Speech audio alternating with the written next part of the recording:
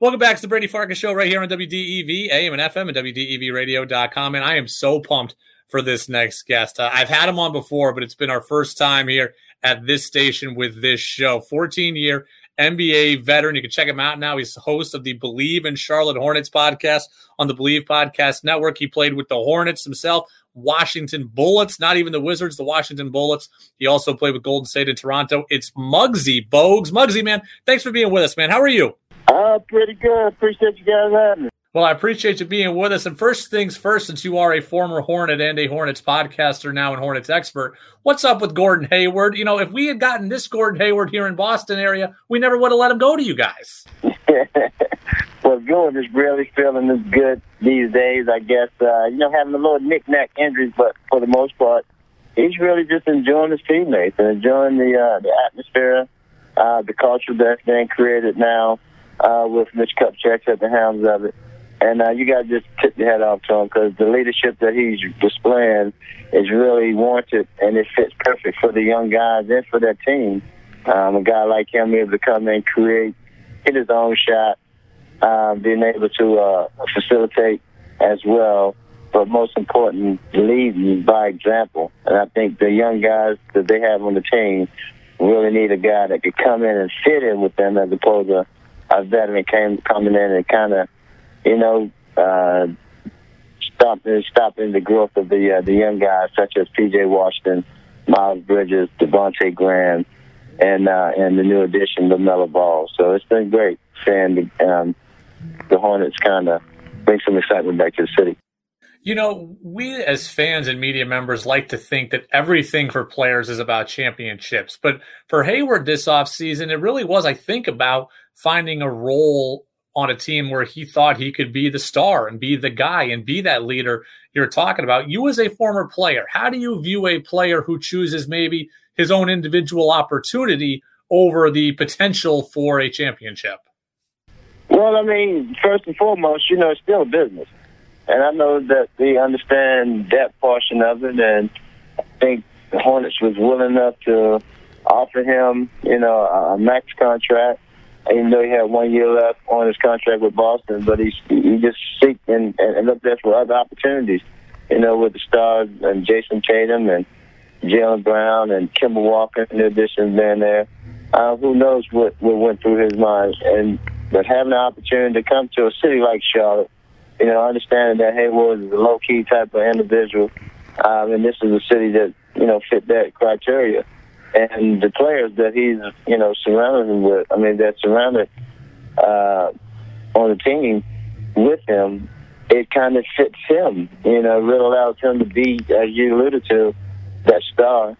And I don't want to say it's a selfishness, it's just an opportunity for a guy to feel like he can uplift an organization, a franchise, to a level where they've never been, and at the same time, the money don't hurt when you get a max contract like he got.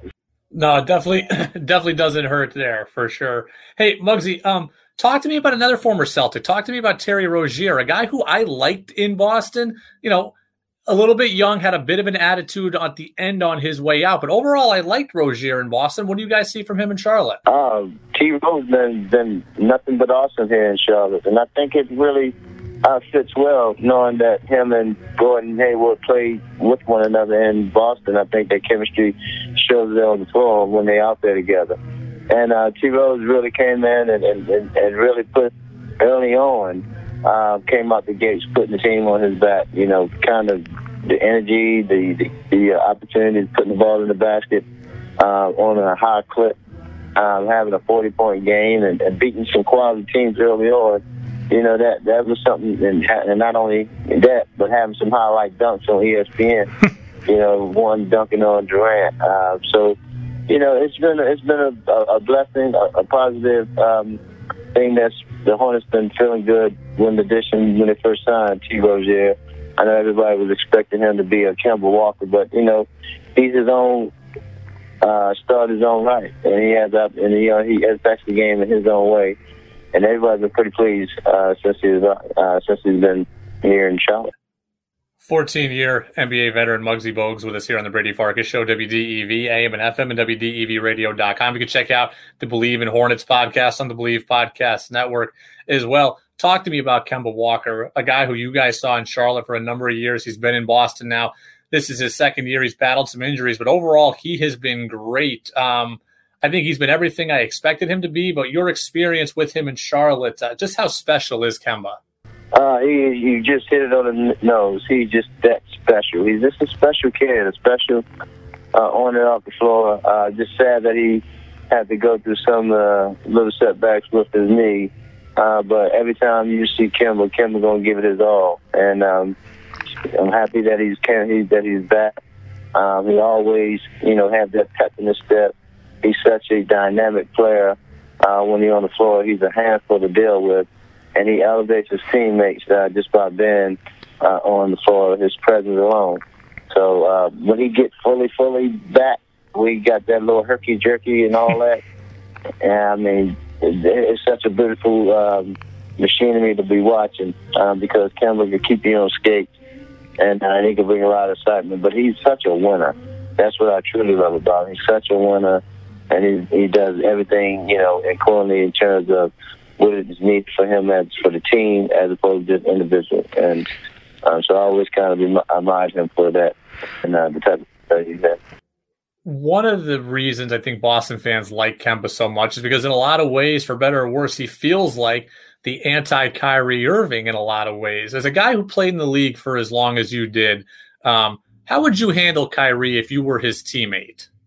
Well, it's a different time, and Kyrie is on it, man. And, when you got a guy that is voiceful and very opinionated and not shy to share it, that's what you get.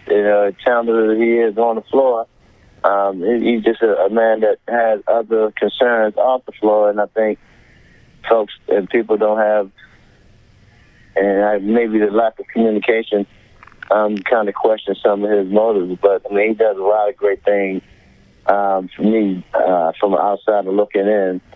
I understand that, giving $300,000 to the Food American and being able to partner with Nike to give 17 pallets of food to the New Yorkers. I mean, buying George Floyd, a home, his family. I mean, there's a lot of wonderful things for some, probably people who didn't realize. But again, as a teammate, it seemed like those guys was trying to figure it out because so much talent between him, James Harden, and Durant. And I think they will figure it out, but more so they're going to have to figure it out on the defensive side because that's where the hiccups going to come because offensively they can score with the best of them. There's so many – I could talk 90s basketball all day, and there's so many guys individually I want to ask you about. But what was it like just to play in the mid-90s and be around, and play against a young Kobe, a young Iverson, a peak Michael, young Shaq? What was it like playing against those guys in the mid-90s?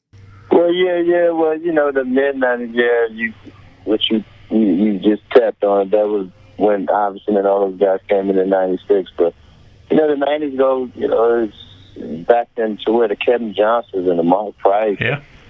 You're dealing with those Tim Hardaways and the Gary Paytons and the Fat Lever, the Michael Adams, the Barnes Lemon. Then you keep going back to all those guys. And then you talk about, players like, and of course the Isaiah Thomas and those guys back then, MJs. But you got guys, as you said, Iverson and the Grant Hills that came in, and, those guys where it was such the Jason Kidd, players like that. I mean, those were high IQ guys, came in at a young age. People, was trying to question if they belong, and here it is. They Hall of Famers. J. Kidd was questioning about his, everybody questioned about his shooting, and it is. He become one of the top 3-point shooters, percentage-wise, out there. And but he was able to manifest and have a Hall of Fame career. You got to just keep on going with it. Chris Jackson, Mahmoud. So as you said, the 90s, man, you can keep talking about, and I'm just naming guards. I ain't even talking about the big guys, Sean Kemps and LJs and all those guys. So we can talk men's basketball all day long. You're right. Oh, absolutely. I could, I was a Sonics fan growing up. I could, I want to know what the best thing Gary Payton ever said on the floor was to you. Oh, GP always saying something. You never know what he's saying. I mean, that's what elevating his game. Some guys just needed that. They needed that type of, street talk, that conversation to bring that excitement. Because, sometimes in days, a long season, 82 games would be a long season. And, sometimes, we know the business. Sometimes you need a little job in the gut to let you know that, hey, I'm out here too. What you got? and GT was the best at doing it. Muggsy Bogues with us here on the Brady Farkas Show, WDEV, AM and FM, and WDEVradio.com. All right, Muggsy, I think the last time we spoke was about 5 years ago, and it took me about 60 seconds to get in a Space Jam question. I lasted 11 minutes this time. I'm sure you get asked about Space Jam in almost every interview you do. I'm just curious, how did the players get picked to be alongside Michael? Like, how did you guys get chosen? How did that come about? Well, I don't know how the casting really truly came about, but, Michael, myself, Patrick, and Sean Bradley, we all had the same agent within David Falk. And I don't know how we all, pretty much they did the casting, but as you look at it, and as the character was created, I think that it's a perfect, casting in terms of the makeup of the movie. With the Sean Bradley band, as tall as he was, and, LJ and Charles Band, who they were at the time, and, me doing my time doing that and MJ. So it kind of, it made sense for me. Yeah. And that's how I felt like, how they ever decide to cast it, and who was the head of the casting. They did a great job of selecting the people to play the part. When you get given that script, do you think this is going to be a home run that lives on 25 years later, or are you thinking like, I have no idea how this movie is going to be received? Oh, absolutely not, because I didn't think I was going to be able to do it for one. Because I had just had surgery. We just finished the playoff series, and right after that, I went on and had surgery on my knee, and I couldn't even walk. I was on crutches. And then when we got the call to say, and I let them know that, I couldn't walk, they said they were searching for us for other talent. I think Tim Hardaway came in and was one of, and did a reading for it. But they told me, we understand your situation, just do the reading anyway, and we'll go from there. I came out there and did the reading. They created the opportunity in terms of one of the scenes where I couldn't walk. And when we was all walking through the hospital, they actually had me pulled on the dolly. Yes. And I was moving my shoulders. Well, like I was walking with a big pat and them hit their head.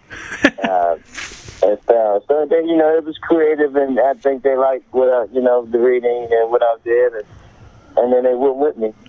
Even when the part where I had to sit and try to walk to the middle and touch the ball to get our powers back. And people don't realize, I limped over it. I really kind of, but I had a little cool little walk to it. Well, couldn't really catch it. One of the best lines of the movie is right at that end where you're talking about when Larry Johnson passes you the ball and he says, "Muggs can handle that rock again." That was one of the best lines of the movie. Yeah, but we had fun doing that. Muggsy Bogues, 14-year NBA veteran. You can check him out now in the media world with us, hanging out on the Believe Podcast Network, talking about the Charlotte Hornets. And, man, the Hornets with a buzzer beater from Gordon Hayward this past Sunday, and Hayward continues to play really, really well. Enjoy him down there, Muggsy. We look forward to talking to you again sometime soon. Appreciate it, Brady, man. Have a good one. Stay safe.